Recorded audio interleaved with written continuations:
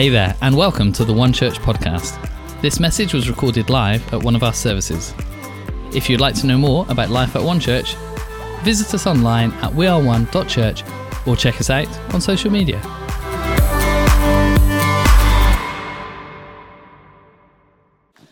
Amazing. Last week we started this series which is all built around one of our family values, and it's this: let's go.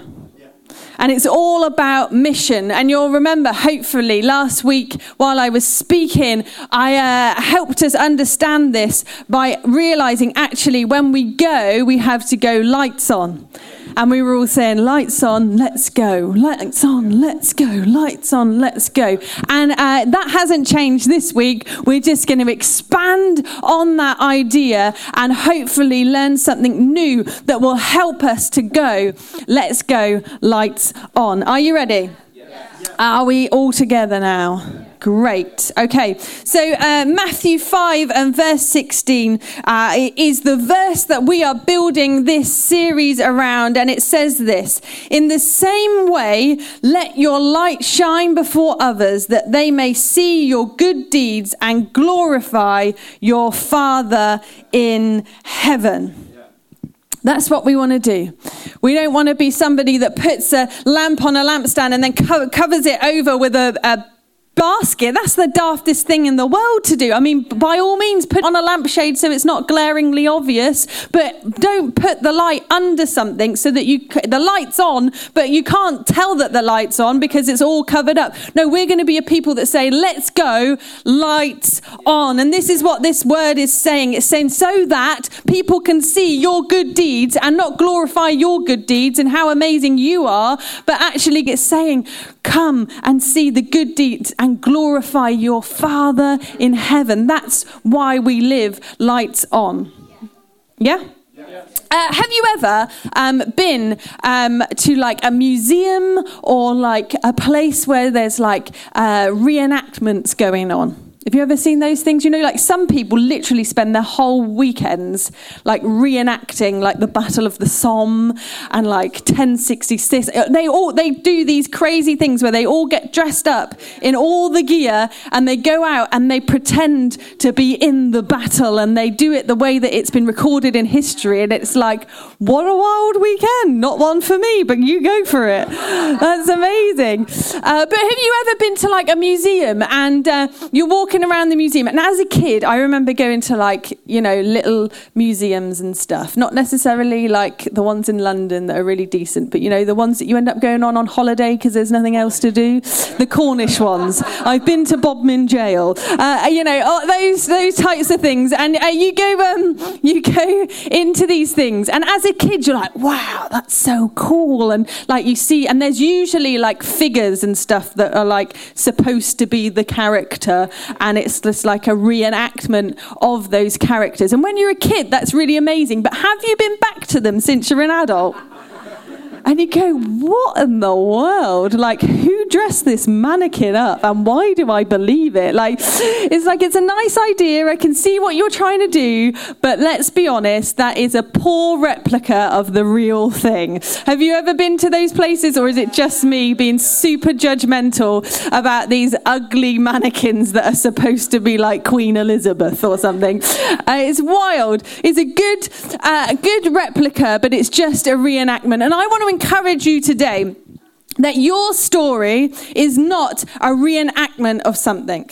It's not a poor reenactment of something that God has done for you, but it is the real thing. You are not a replica. Your life is not a replica. It's not a dodgy enactment. It is your story with all the peaks and troughs, all the twists and the turns, all the highs and the lows. Your story is not a story that is a dodgy reenactment. It is Jesus' story being worked out within you. How cool is that? How cool is that? You are a picture of transformation. You are a picture of transformation. So what is your transformation story? What's your story where Jesus has changed things in your life? What's your story of transformation? Maybe it's from addict to recovery. Maybe it's from bitterness into forgiveness. Maybe it's that you were lost and now you're found. What is your story of transformation? You know, transformation's a funny thing, isn't it? Because it's marketed to us as being something that is instant, right? An instant transformation is better marketed to us in an instant, quick moment. So, for example, all the faddy diets and stuff that we see on like advertised are always like, do these 6 exercises in 6 days and you will have 6 rock hard abs. That's how they market it to us. Because why? Because we want everything like that. We want to see that transformation straight away. It's like changing rooms. Have you seen Changing Rooms on the telly? Remember that with Laurence Llewelyn-Bowen? It's made a comeback. It's the highlight of my week. Absolutely hysterical watching these silly people allow sillier people to do chaos in their homes. But we like these ideas where people come in and they transform the home in like a week, and it's like the quickest thing ever. And we all know that does not happen in our homes, does it? It's a lot of hard work and it's a lot of graft and it's endless, and you just finish one room and then you have to do another room. It's just like cleaning happens in one room, and the minute you walk out of that room it's dirty again. Or is that just my time of life? No, okay, it's everybody. But we want instant results. But I think we've been marketed transformation wrongly. Because transformation, yes, something changes in a moment, but it also changes over time. Overnight transformation sells better. People make millions out of selling the promise of transformation. But what about the process of transformation? What about the process of transformation? Because whether we like it or not, transformation isn't just an event, but it's also a process. It starts with us making a choice. And in that moment, you are experiencing transformation. But then that transformation is worked out over a process. And that is really important to remember, isn't it? Because what we're marketed as being a quick fix solution where you can have those abs in 6 days isn't really the right way to go about transformation. We all know that if we just eat a little less and move a little more over the next 10 years, we will be healthier than trying to do 6 exercises in 6 days. Am I right? Yeah. We all know that that's the truth, but it sells much better knowing that we can do it like that. Yeah. You know, in Paul writes this, that I am a new creation in Christ Jesus. The old has gone and the new has come. Because we all experience this transformed moment. The moment you say, Jesus, I belong to you. Come forgive me. Come and take over in my life. The moment that we say that, a transformation has taken place. The old has gone and the new has come. We have received that you are a transformed person. You were once dead in your sins. You're now alive in Christ. That has happened. That transformation has taken place instantly. But then also on top of that, we are changing still. There is still stuff that is being transformed in us. In Romans 12, it's put like this: do not conform to the patterns of this world, but instead be transformed by the renewing of your mind. You see, the Bible has this idea that we are transformed, we are changed through Jesus, and we are changing still. And that is called, it's this theological term, and it's called sanctification. Sanctification. And the definition of that is this: we are in the process of becoming what we are. We're in the process of becoming what we are. Paul described it as becoming a new creation. Jesus described it as new birth. But we are in a process of sanctification, embodying what we really are in Christ. You know, we see this in a number of ways. We see it in increasing faith in 2 Corinthians 10:15. We see it as building the body of Christ in Ephesians 4:11. We see it as knowing Christ in Philippians 3 verse 10. We see it in increasing in love in 1 Thessalonians 3:12. Growing in grace and knowledge and being able to talk correctly in 2 Peter 3 verse 18. We see all these things that are things that we own in the moment of receiving Jesus. But we are working out the process of that event that has taken place in our life, and that is called sanctification. It's this idea that we are made new and still being made new. We have been made legally righteous, but we are still being made materially righteous. So if we take Romans 12 as our understanding of our best understanding of transformation, then we understand that it says that do not conform to the patterns of this world. So we understand that this world, what we've become accustomed to, what we've been brought up into, has a certain set of patterns that we follow. Am I right?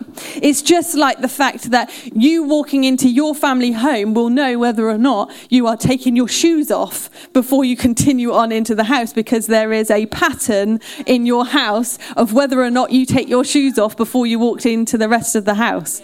Am I right? You have a pattern in your household of who clears up the dishes after the meal. Is it the person that cooked the meal also doing the dishes, or is it the person who has Dad's nodding or is it the person who has what's the opposite? Cooked the meal. Whatever way around I'm trying to say it. But basically, is that happening or not? You have a pattern in your household that you follow. We all have these patterns that we follow. It's like a generational thing. People speak differently depending on the way that their parents have spoken to them. The way that you bring up your kids is usually the way that you were brought up. It's this pattern that we conform to, and we don't mean to. It's just the way that it is. It's the fact that in our English culture, when the football is on, we all go crazy like hooligans because we are convinced that England, this is going to be our year, because it's the pattern that we have conformed to. Am I right? And that's a really deep diving one, because let's face it, we always know we're not going to win, but we still go mental anyway. It's crazy, isn't it? But we have these patterns. So if there are patterns that we are conforming to, then perhaps there are different patterns that we could also conform to in order to see transformation take place. Maybe there's a different set of patterns that we can build our lives around. Maybe there's a different environment that we need to be in order to build some different patterns into our world. Maybe there's some things that we've understood one way, but actually when we hold it up to the mirror that we call the Word of God, the Bible, there's a different pattern that we see occurring that actually I'm saying, I want to allow my life to be conformed to that pattern, not this pattern. I want to be transformed by this pattern, not conform to this pattern. That's called sanctification. Seeing those things that need to be changed, that can be changed in our lives. Why? Just for our own benefit? Just because that's what God's told us to do? Or is it so that they may see your good deeds and glorify your Father in heaven? You know, the best tool for having your lights on so that other people can see this light that you have found is really simple. It's allowing yourself to be transformed. Yes. The best light that you can switch on in your life is taking that basket off the top of it and saying, I am being transformed. I've been transformed and I'm being transformed. Why? So that you can see this light and glorify my Father in heaven.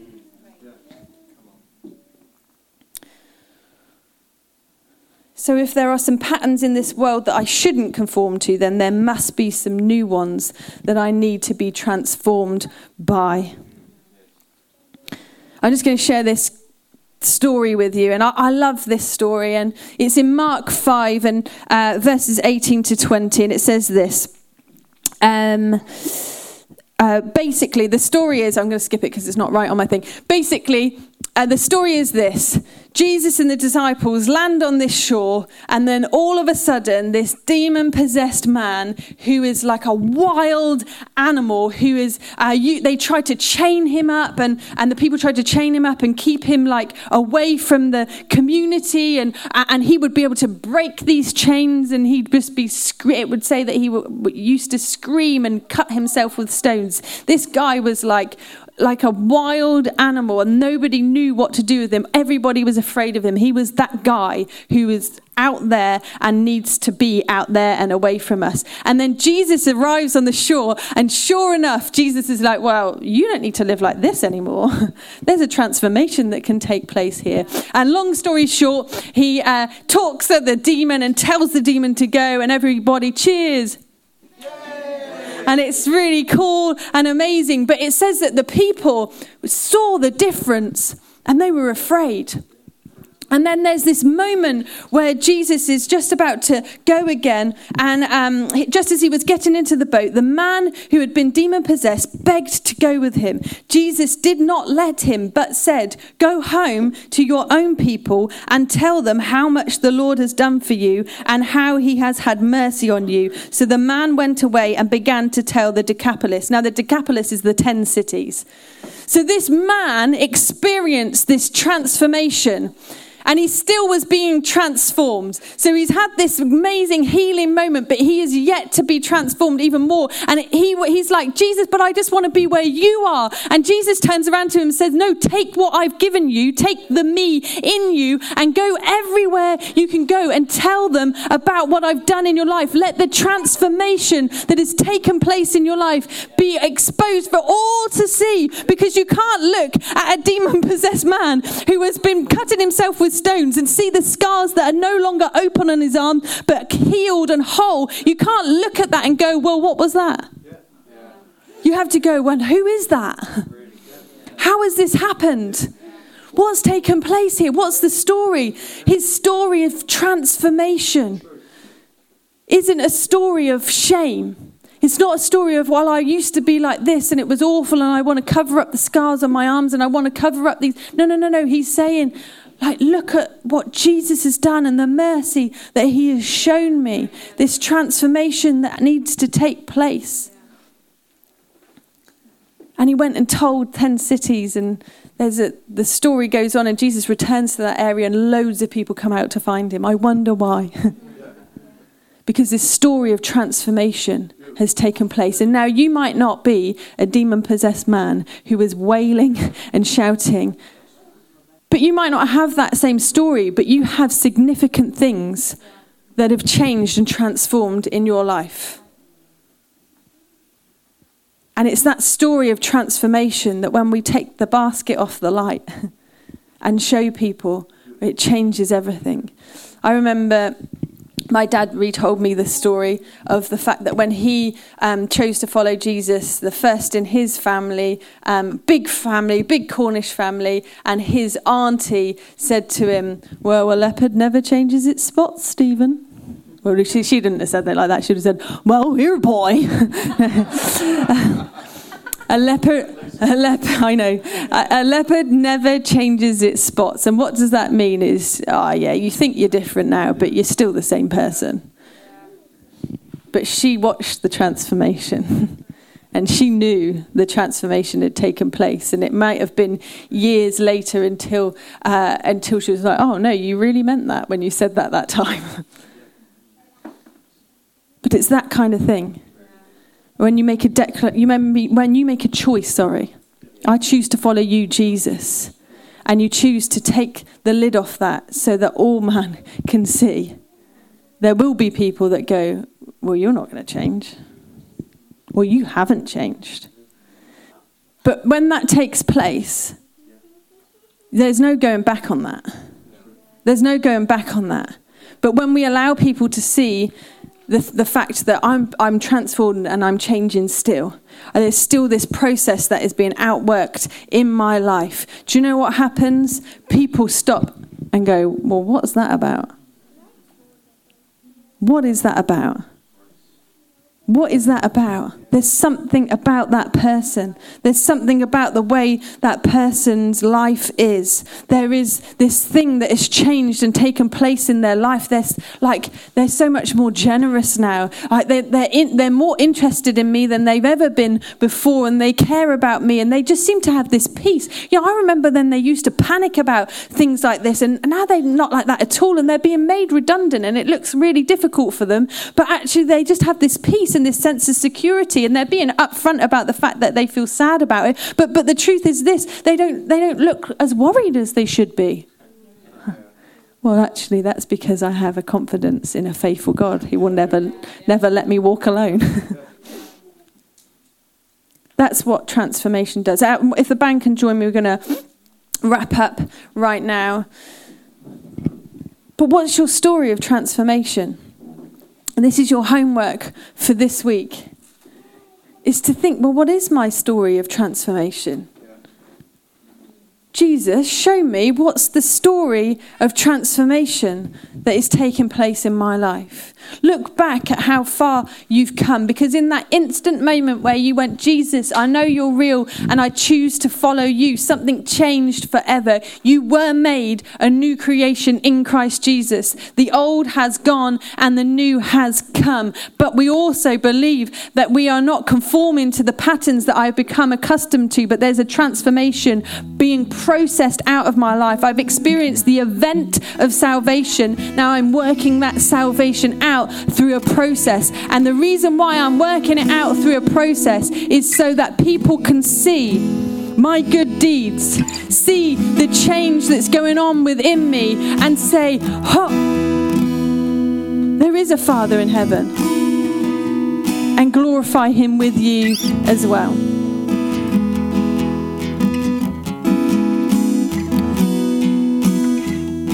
What is your story of transformation? And I'm going to pray, and then Dan's going to just come wrap this thing up. And I just want to encourage you that the old has gone and the new has come. And there is a transformation that has taken place in your world that others are going to stop and stare and go, hey, what's that about?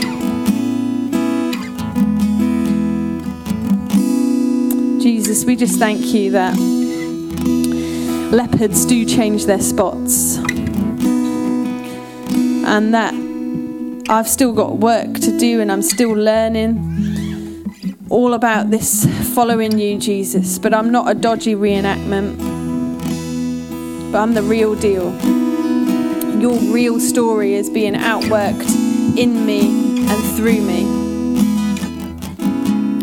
So God, just remind me of the transformation that's taken place in me. Remind me of the transformation that is still to take place in me. And I thank you for that. And God, I just ask for an opportunity for somebody to see that light on. As I choose every week to say, let's go, lights on. And demonstrate this transformation that has taken place in me. Thank you for that, Jesus.